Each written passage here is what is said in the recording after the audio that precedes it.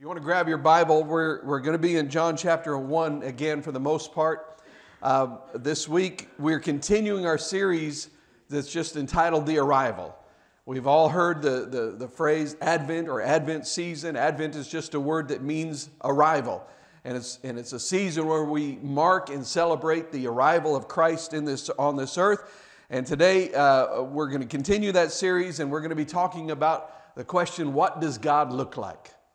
It kind of reminds me of a story I heard one time about a Sunday school teacher, and she had a class of very small children, and this one child was drawing a picture, and the teacher asked the child, "Well, what are you drawing?" And he said, "I'm drawing a picture of God." And the teacher said, "Well, I'm sorry, but nobody knows what God looks like." And the kid looked at her and said, They'll know when I'm done.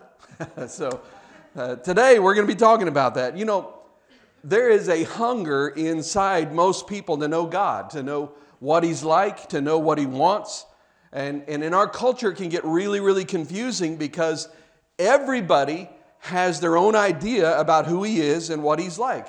You know, they're saying, this is God. No, this is God. No, that's God over there. Or some of them say, well, maybe you're God. Maybe that's what's going on here. But you throw into that confusion, you throw in the fact that nobody has ever seen Him, and it gets even more confusing. And I know that if you've been in church a long time, you say, well, wait a minute, what about Moses? Moses wanted to see God, he saw God, but Moses wanted to see God's glory, and God said you can't do that and live. So He showed Moses His back, which is figurative because God is a spirit and He has no backside. So literally what it means in Hebrew in that story is that Moses, he sort of saw where God was a second ago. He saw a shadow of where he had been. And even that made his face light up where it scared the people of Israel. So we're just trying to figure out who God is. And here we are trying to figure this out, and no one has ever seen Him, and everybody has an idea of who He is. So the question is, how do we know? How do we know what He's like? And I'm guessing that you're spiritual people because you're here. I'm guessing that there's something inside of you that, that makes you believe that there's a God, and that's why you're here. That's why we gather in a place like this. Well, how do we know what He's like? How do we know what He likes? How do we know what He doesn't like? What pleases Him? What doesn't please Him? Because here's the thing. We ask that question because if there is a God, we want to be on His good side, right? I mean, I don't think there's anybody that says, I believe in God and I want to be His enemy. You know, I don't think anybody's doing that. I think for the most part, you want to be friends with the Creator of all things. So how do we know? How can we see? And it is this question that brings us back to Jesus. So let's go. John chapter 1, starting in verse 14. It says this, "And the Word became flesh and dwelt among us, and we have seen His glory, glory as of the only Son from the Father, full of grace and truth." Now, that first phrase, "and the Word became flesh," carries an awful lot of weight for us because when you go back and look at verse 1, it says, "In the beginning was the Word, and the Word was with God, and the Word was God." That's telling us God came in the flesh. And this holds some huge, huge ramifications for our question, how do we know God? How do we know what pleases Him? How do we know what stirs His heart? How do we know what He likes? How do we know what He doesn't like? How do we know how He behaves? How do we know God? Well, according to John chapter 1, what we know for sure is God is not playing some kind of cosmic game of hide and go seek with us. He didn't create the universe, set the world in motion, and then go hide out behind Mars somewhere. Instead, it says that He put on flesh and blood. And here's where it gets really, really interesting. In verse 14, it says, "The Word became flesh and made His dwelling among us." Now, we read that phrase, the phrase "made His dwelling." It's not very interesting to us in English, but it's a very, very interesting phrase because in the Greek, it means literally to live in a tent or to pitch a tent. Now, when we read this text, oftentimes people read this and we have this understanding that it means that He pitched a tent among us, and And we look at it with a Western mindset. And here's the thing about a Western mindset. We don't live in tents, do we? Right? I mean, that's not a trick question. Some of you are like, I don't know if I should answer that. We don't live in tents, right? Right. You might live in the ghetto, but you're probably not living in a tent, right? And if you are living in a tent, let us know. We'll do everything we can to help you get out of the tent. But maybe you read this, or I've read it in the past, and I thought, okay, we don't spend considerable amounts of time in tents, and we go camping and might be there for a few days, but we don't stay there for any length of time. So it's easy to read this and say to ourselves that it's talking about the temporary nature of the life of Christ as a human being on earth. 33 years he is here, 3 years of it in ministry, then he dies, rises from the grave and ascends, and we sometimes read it like that. But here's the thing, when I started looking at how this word is used in other places in Scripture, that whole idea of it meaning temporary dwelling just started to unravel. Specifically, the book of Revelation teaches that there will be a new heaven and a new earth. And it teaches us that the dwelling place of God will be among men.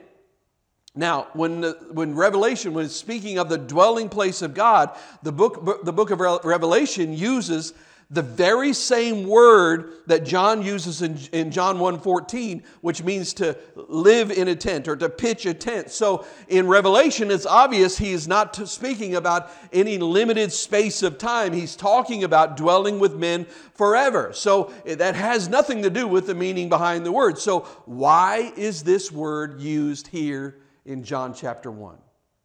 Because here's the thing. There are no accidents and no random acts in Scripture ever. All Scripture is God-breathed, which means every word is in the place where in which it's supposed to be, and it's there on purpose. So here's the question. What is God trying to teach us today by saying that God became flesh and pitched a tent in your neighborhood? Okay, let me tell you what I think. I'll just explain it and illustrate it like this. Let's say that you came out to Crawford Drive and you built a house next to my house. And let's say you got some coin, you've got a little bank going on behind you, and so you build this monstrosity of a house. It just dwarfs all of us peons' houses, around you, and you've got this 4th-story window that so you can look down and see what's going on in our backyards. And your house is just huge. And let's say around that house you built this 12-foot tall privacy fence.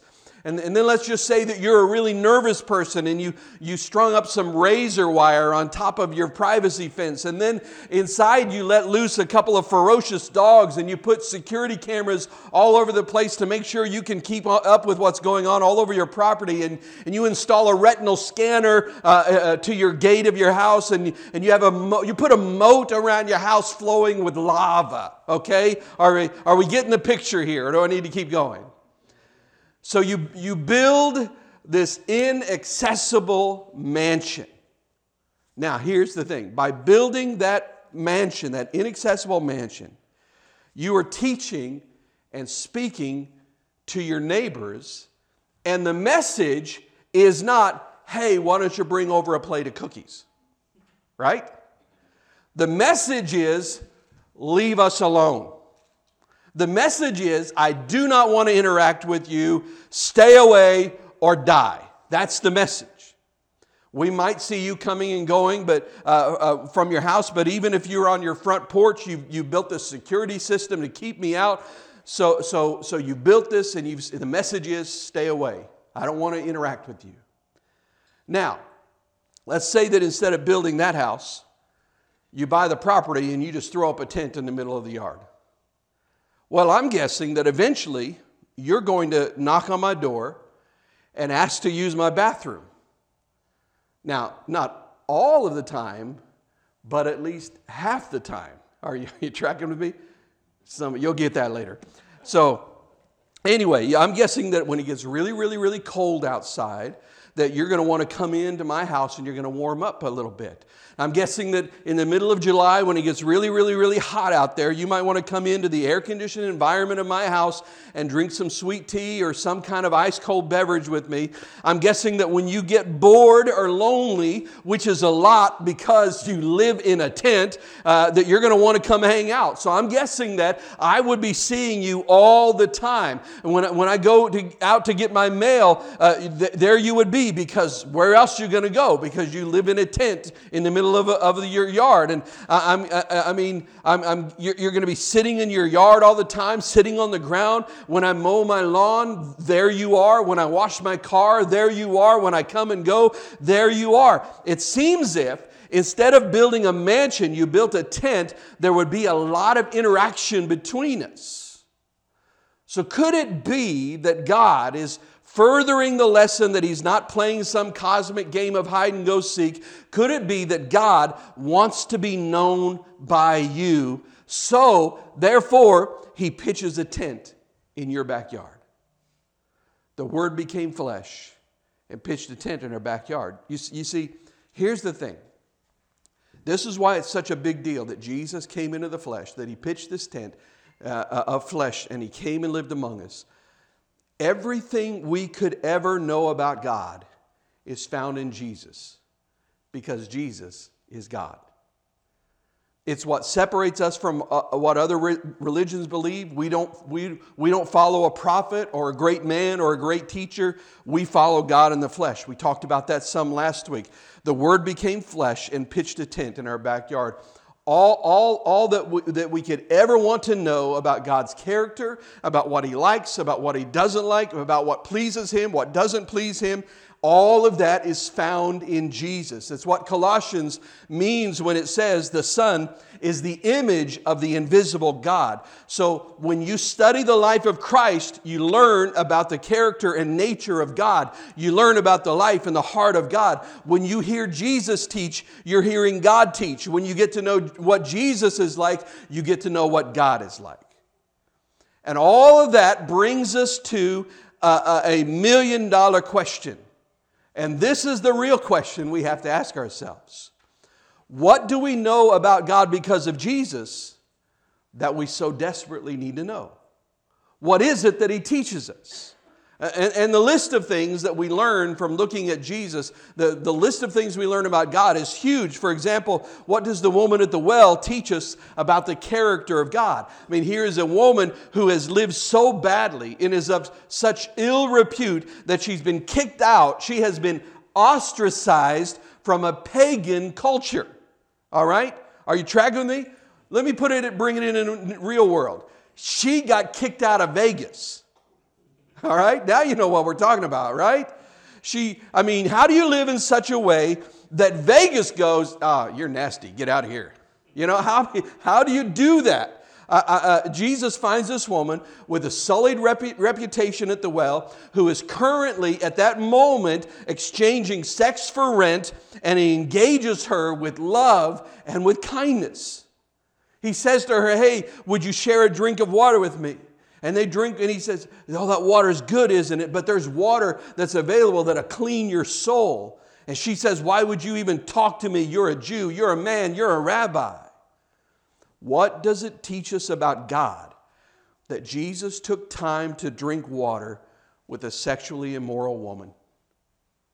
What does it say about God that Jesus loved this woman? Or what do we learn about God through Jesus' interaction with the disciples?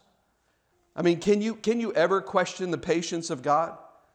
I mean, can you name me one moment where these guys, the disciples, get it right? And you can, I'm sure. One, you can name one, where Peter has this great confession of who Jesus is, and Jesus looks at him, though, and says, blessed are you, Peter, for God has revealed this to you. And then like 7 verses later, Peter gets it wrong, and Jesus is like, Peter, you're the devil. Get behind me, Satan. So Peter got it right for 7 verses. But they constantly misunderstood. They constantly didn't believe. It was constantly this process of them just not getting what Jesus is trying to say. Even when he was very plain and explicit, the Bible says that from a certain point in time and on, he specifically told them how he was going to go to Jerusalem. He's going to suffer, he's going to die, and he's going to rise again. And they still didn't get it. So this is a visible picture of the patience of God. In fact, over and over and over again, it seems to me that God's preference is to choose the nobodies. Not the spiritually elite, but the nobodies. You know, Peter and John, they were fishing with their dads, and according to what we know about first century Jewish history, that means that they were not the cream of the crop in the Jewish educational system. It means that somewhere along the way, the higher ups in the Jewish educational system said, you are not smart enough, you are not good enough, go fish with your dad, and that's how you can help the nation. And Jesus walks up and says, oh, you guys aren't the educated? You're not the spiritually elite? You're the nobodies? Well, then come follow me. You're my kind of men. What does it show us about God? That the nobodies, the anybody's, not the spiritual elite, seem to be Jesus' preference. What do his interactions with the Pharisees teach us about God? It seems that God has little patience for the religious, but he loves the broken and contrite in spirit. He looks at the Pharisees, this ruling religious party, and he calls them a brood of vipers. And I don't know, just a hunch, but I don't think they like that. I'm thinking they probably did. I don't think they heard Jesus call him a brood of vipers. I don't think they looked at him and said, oh, thanks, buddy. You got nice eyes too. Thanks. I don't think that's how it went. It was a slam. But what does it teach about God that Jesus seemed to be so frustrated with the religious, but he was drawn to those who were genuinely seeking him? Or how about this one? This is one of my favorites. What does it teach us about God? That children loved Jesus. I don't know how much you've interacted with children, but here's what I have observed.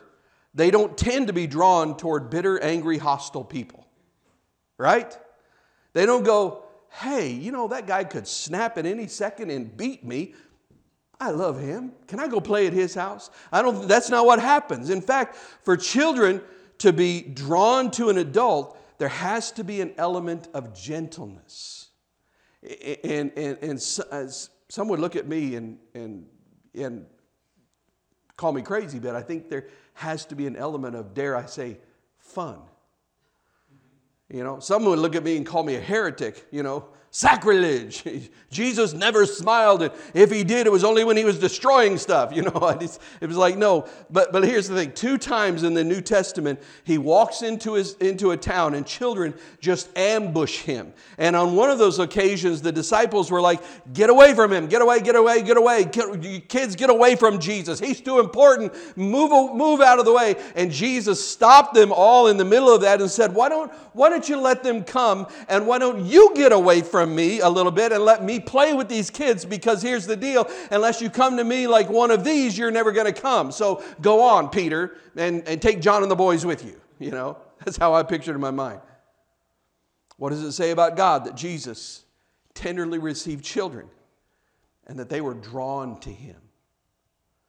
Now, I could talk about this stuff all day, because the thing is, everything in Jesus' life, the life of Jesus, points back to the Father. And there's something we learn about the Father when we see how Jesus interacts with different situations, with different circumstances, and with different people.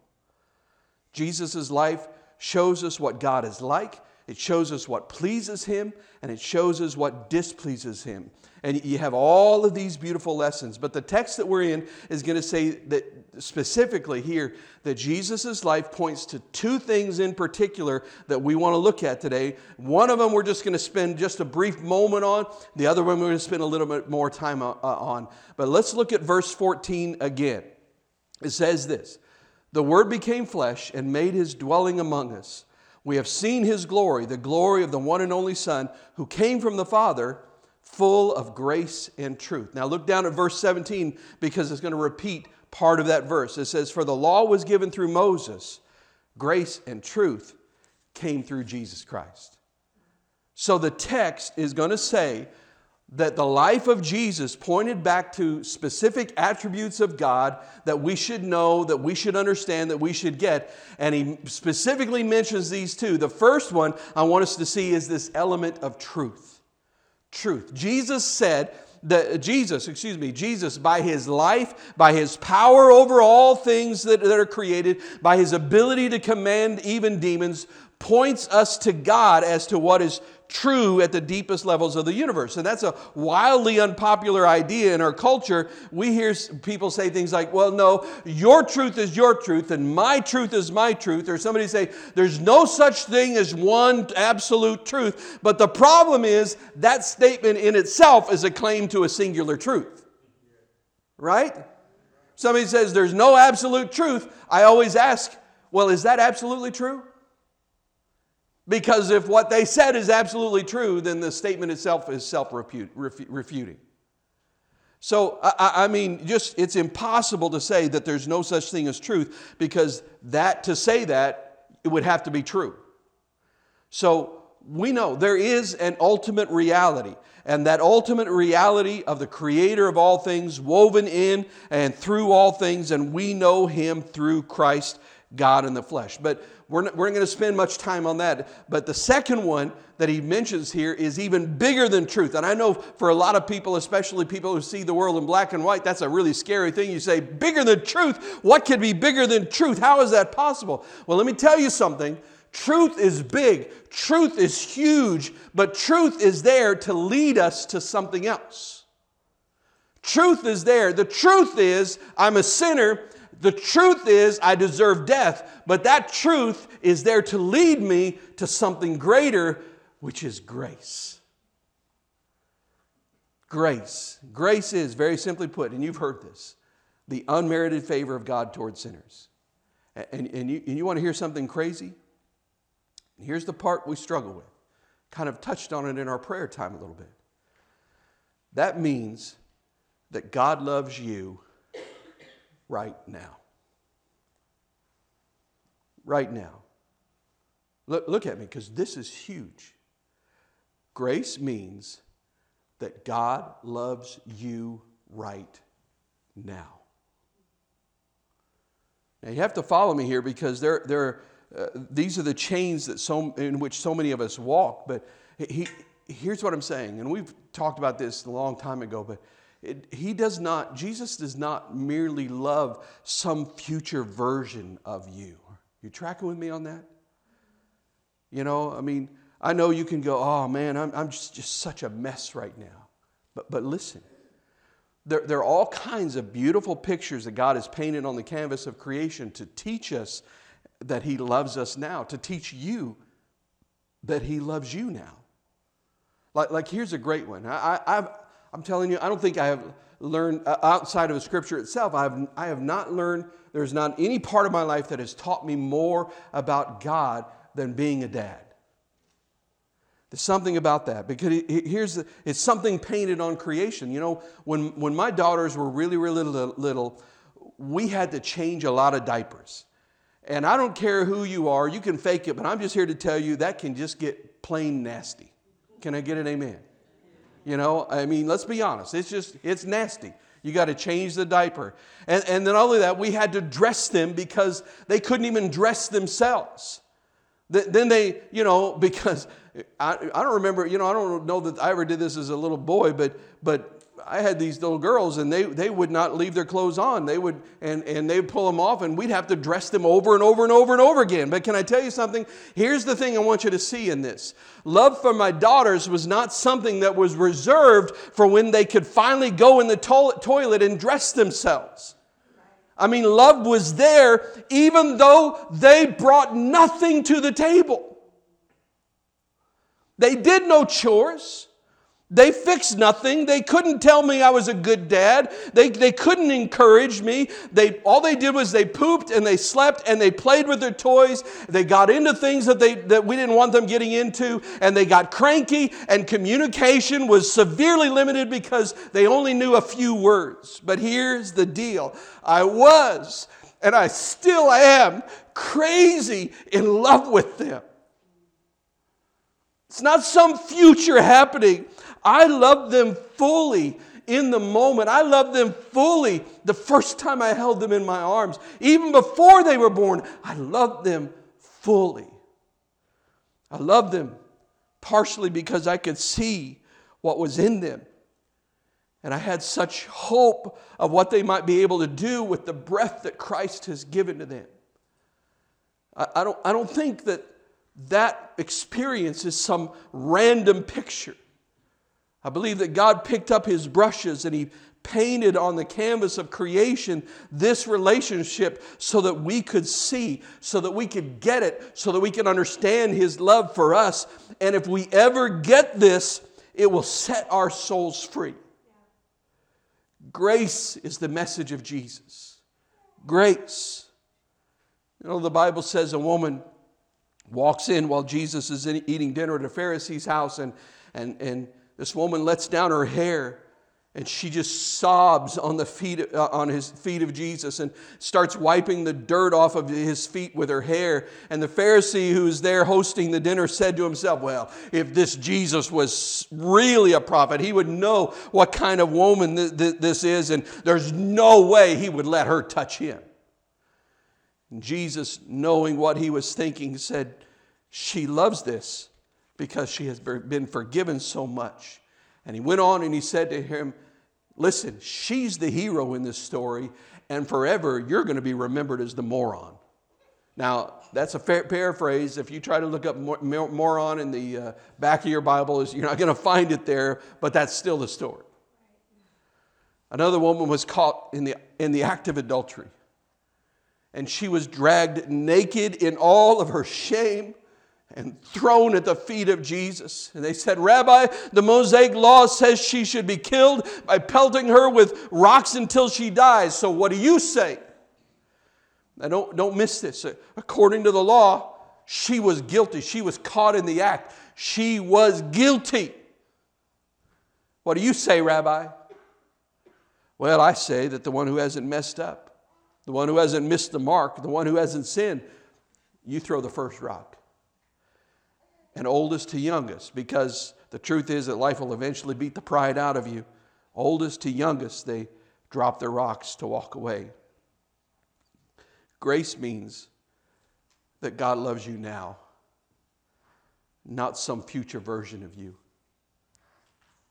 And I know that that's been twisted. I know there's been people that say, oh yeah, God loves me now, so I don't have to change. No, you're missing the point. He loves you where you are, but He loves you too much to leave you like that. God loves you now, not just some future version. Now. I'm here to tell you, quit trying to earn it. It's yours. Quit trying to earn it. My daughters could never earn my love. There's this really, really beautiful moment when your heart finally breaks and you realize that you cannot earn God's love. I mean, it really is a really beautiful moment. I don't know if your experience was like mine, but I remember when I got saved, when I really finally met Jesus. I grew up in church, but I didn't really meet Him until I was a little bit later in my life, in my teenage years. But I got saved, and here's what happened. Pretty much within a matter of weeks, 3 weeks, I was not on a piece of paper, but I was sort of presented with this holy checklist of what you have to do and not do as a Christian. You got to read your Bible. You have to buy, My Utmost for His Highest. You got to have that and read that. And you have to learn to play acoustic guitar so you can lead in worship and youth and all this kind of stuff. And you can't watch R-rated movies unless Jesus is in them. Then it's okay. And so, and it could go on and on and on. But here's what I found. And those are just silly things, but we have this list of things that we say, well, this is what it means to be a Christian. And listen, we'll get back to that in a minute. But here's what I found. I found in my life that the better I got at keeping the list, the more miserable my soul became. It started out so pure and beautiful, just being forgiven and enjoying the presence of Jesus. And then all of a sudden, all of that got traded in for what? For a set of religious do's and don'ts. And I'm here to tell you that's a horrible, horrible exchange. For what? For the opportunity to conform to what the religious police thought that I should say and do. That's a horrible exchange. That's trading intimacy with Christ for a list of rules. It's not the rules that make us acceptable to Jesus. Following Jesus is not some moral standard to attain. It is a relationship with Him. And in that relationship with Him, He works out all of those things. He works out all of the do's and don'ts. He shows you how to say yes to godliness and no to ungodliness. He's the one that begins to change you. The list does not do that. Those things get worked out as we walk with Jesus, but we keep trying to skip the walking with Jesus part. Can't tell you how many people I meet who are trying to skip the relational aspect of following Jesus and just trying to follow a list and look the right way and act the right way and present this finished product. And I'm here to tell you, after trying that in my life, that is weighty and it is miserable, isn't it? And here's the funny thing. 41 years in to this thing, this relationship with Jesus, and countless books read, I am no more able to cognitively explain grace than I was that first moment when my heart experienced it.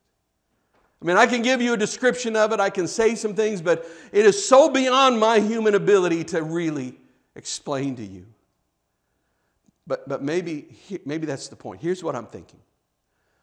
Maybe God doesn't care if you can explain grace. Maybe instead of merely understanding grace, God wants you to experience it. Maybe instead of being able to draw a graph and show how it all works, we can walk in it in our pile of brokenness. We can walk in His grace and let Him change us, because this changes how we live.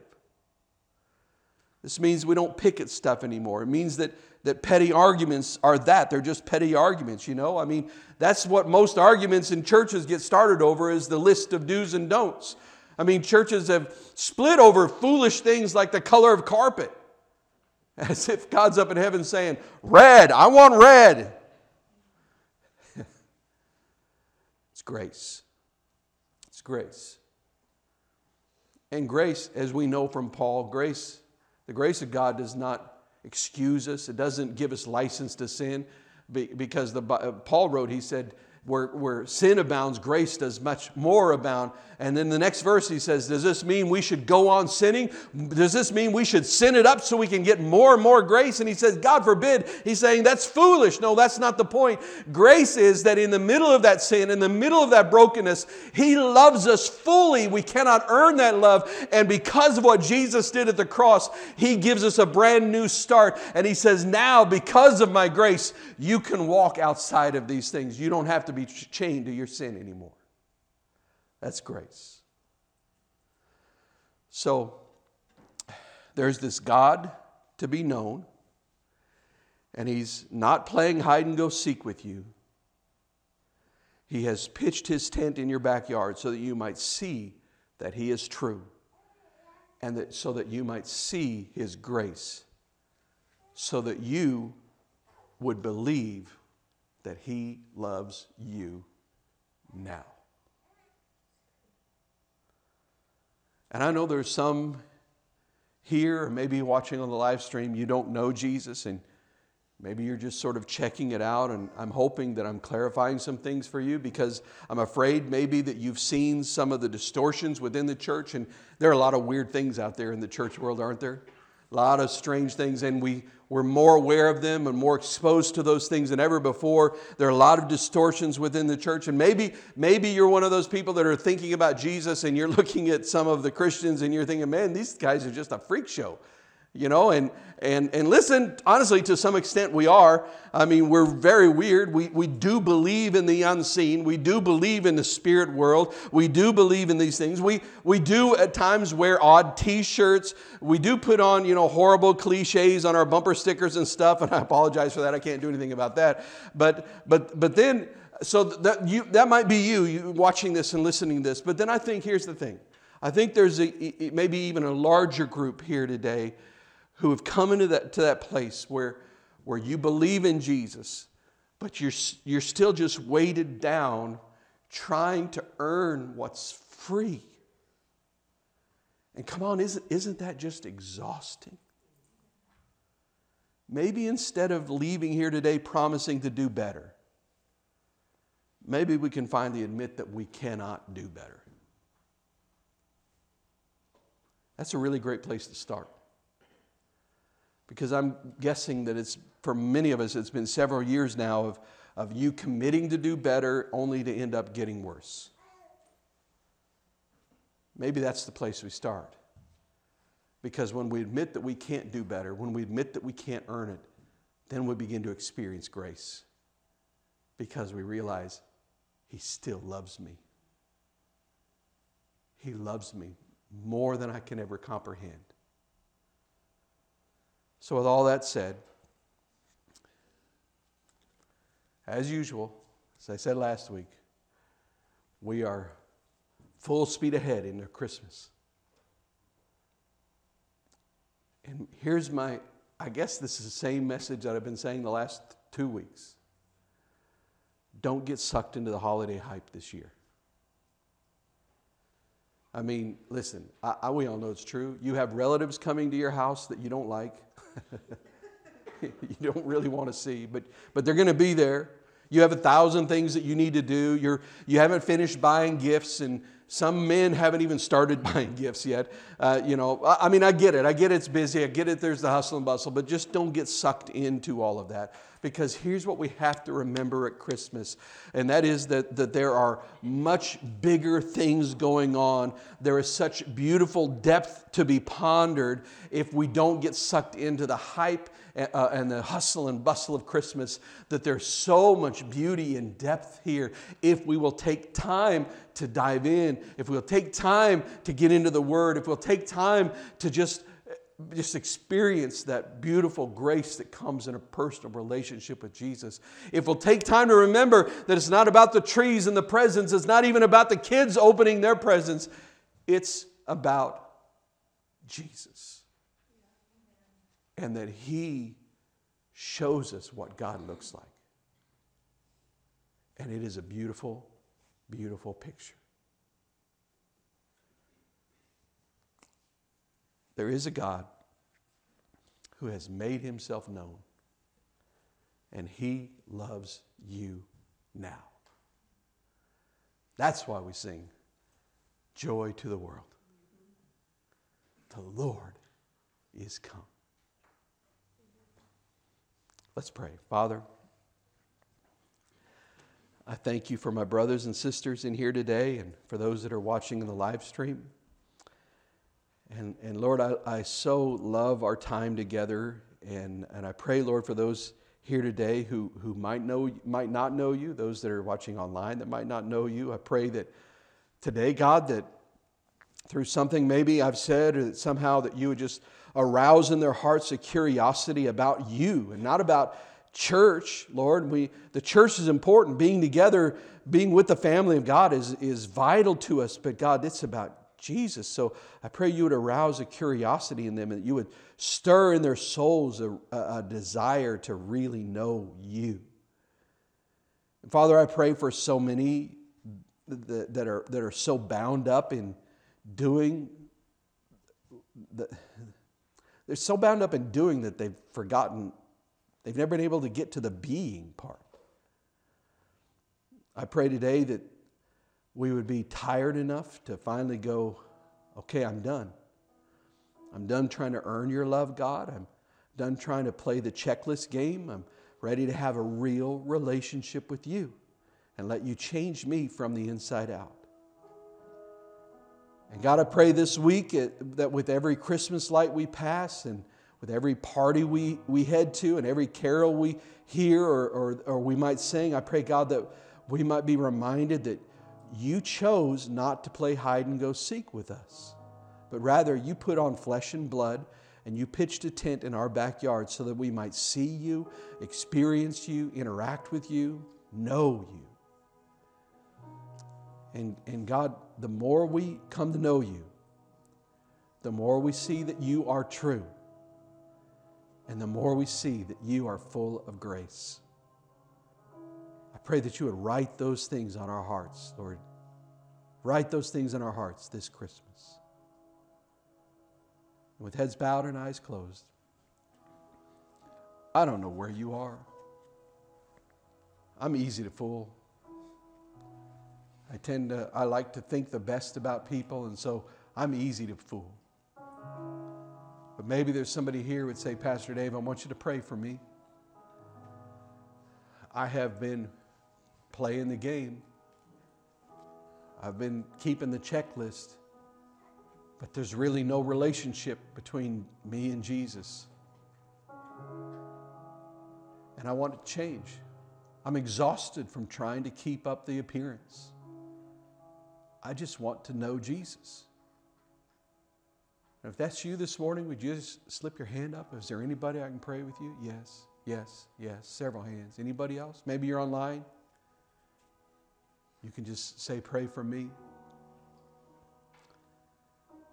Father, you see our hearts, those that raised their hands.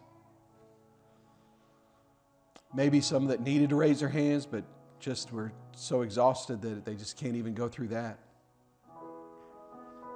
I pray, Jesus, that you would reveal yourself to them. That, Lord, that they would get lost in a relationship with you. And in that relationship, you would change them from the inside out. Change our hearts, change our desires, change the way we think. Change us, oh God. But Lord, we know that we can't put on holiness on the outside and let it sink in. It has to be something that you start on the inside that works its way out. I pray, God, that you would help us not only to rejoice in your truth, which we should do, but God, that we should also relish your grace, because your truth leads us to your grace. So, Lord, I pray that you would help us as your people to walk in your grace and to be pictures of your grace, to share your grace. Because, God, there are a lot of people we know, a lot of friends, a lot of family. They don't get it. They don't understand how you love. I pray, God, that you'd help us to show them. Help us to show them Jesus so that they can know you in the way that we do. And we thank you for all of these things. And God, I pray that you would keep your hand upon us as we leave this place. Just help us, God, not to get caught up in the hype and the hustle. But God, we would know that you have made yourself known, that you love us, and we don't have to earn that. In Jesus' name we pray. Amen.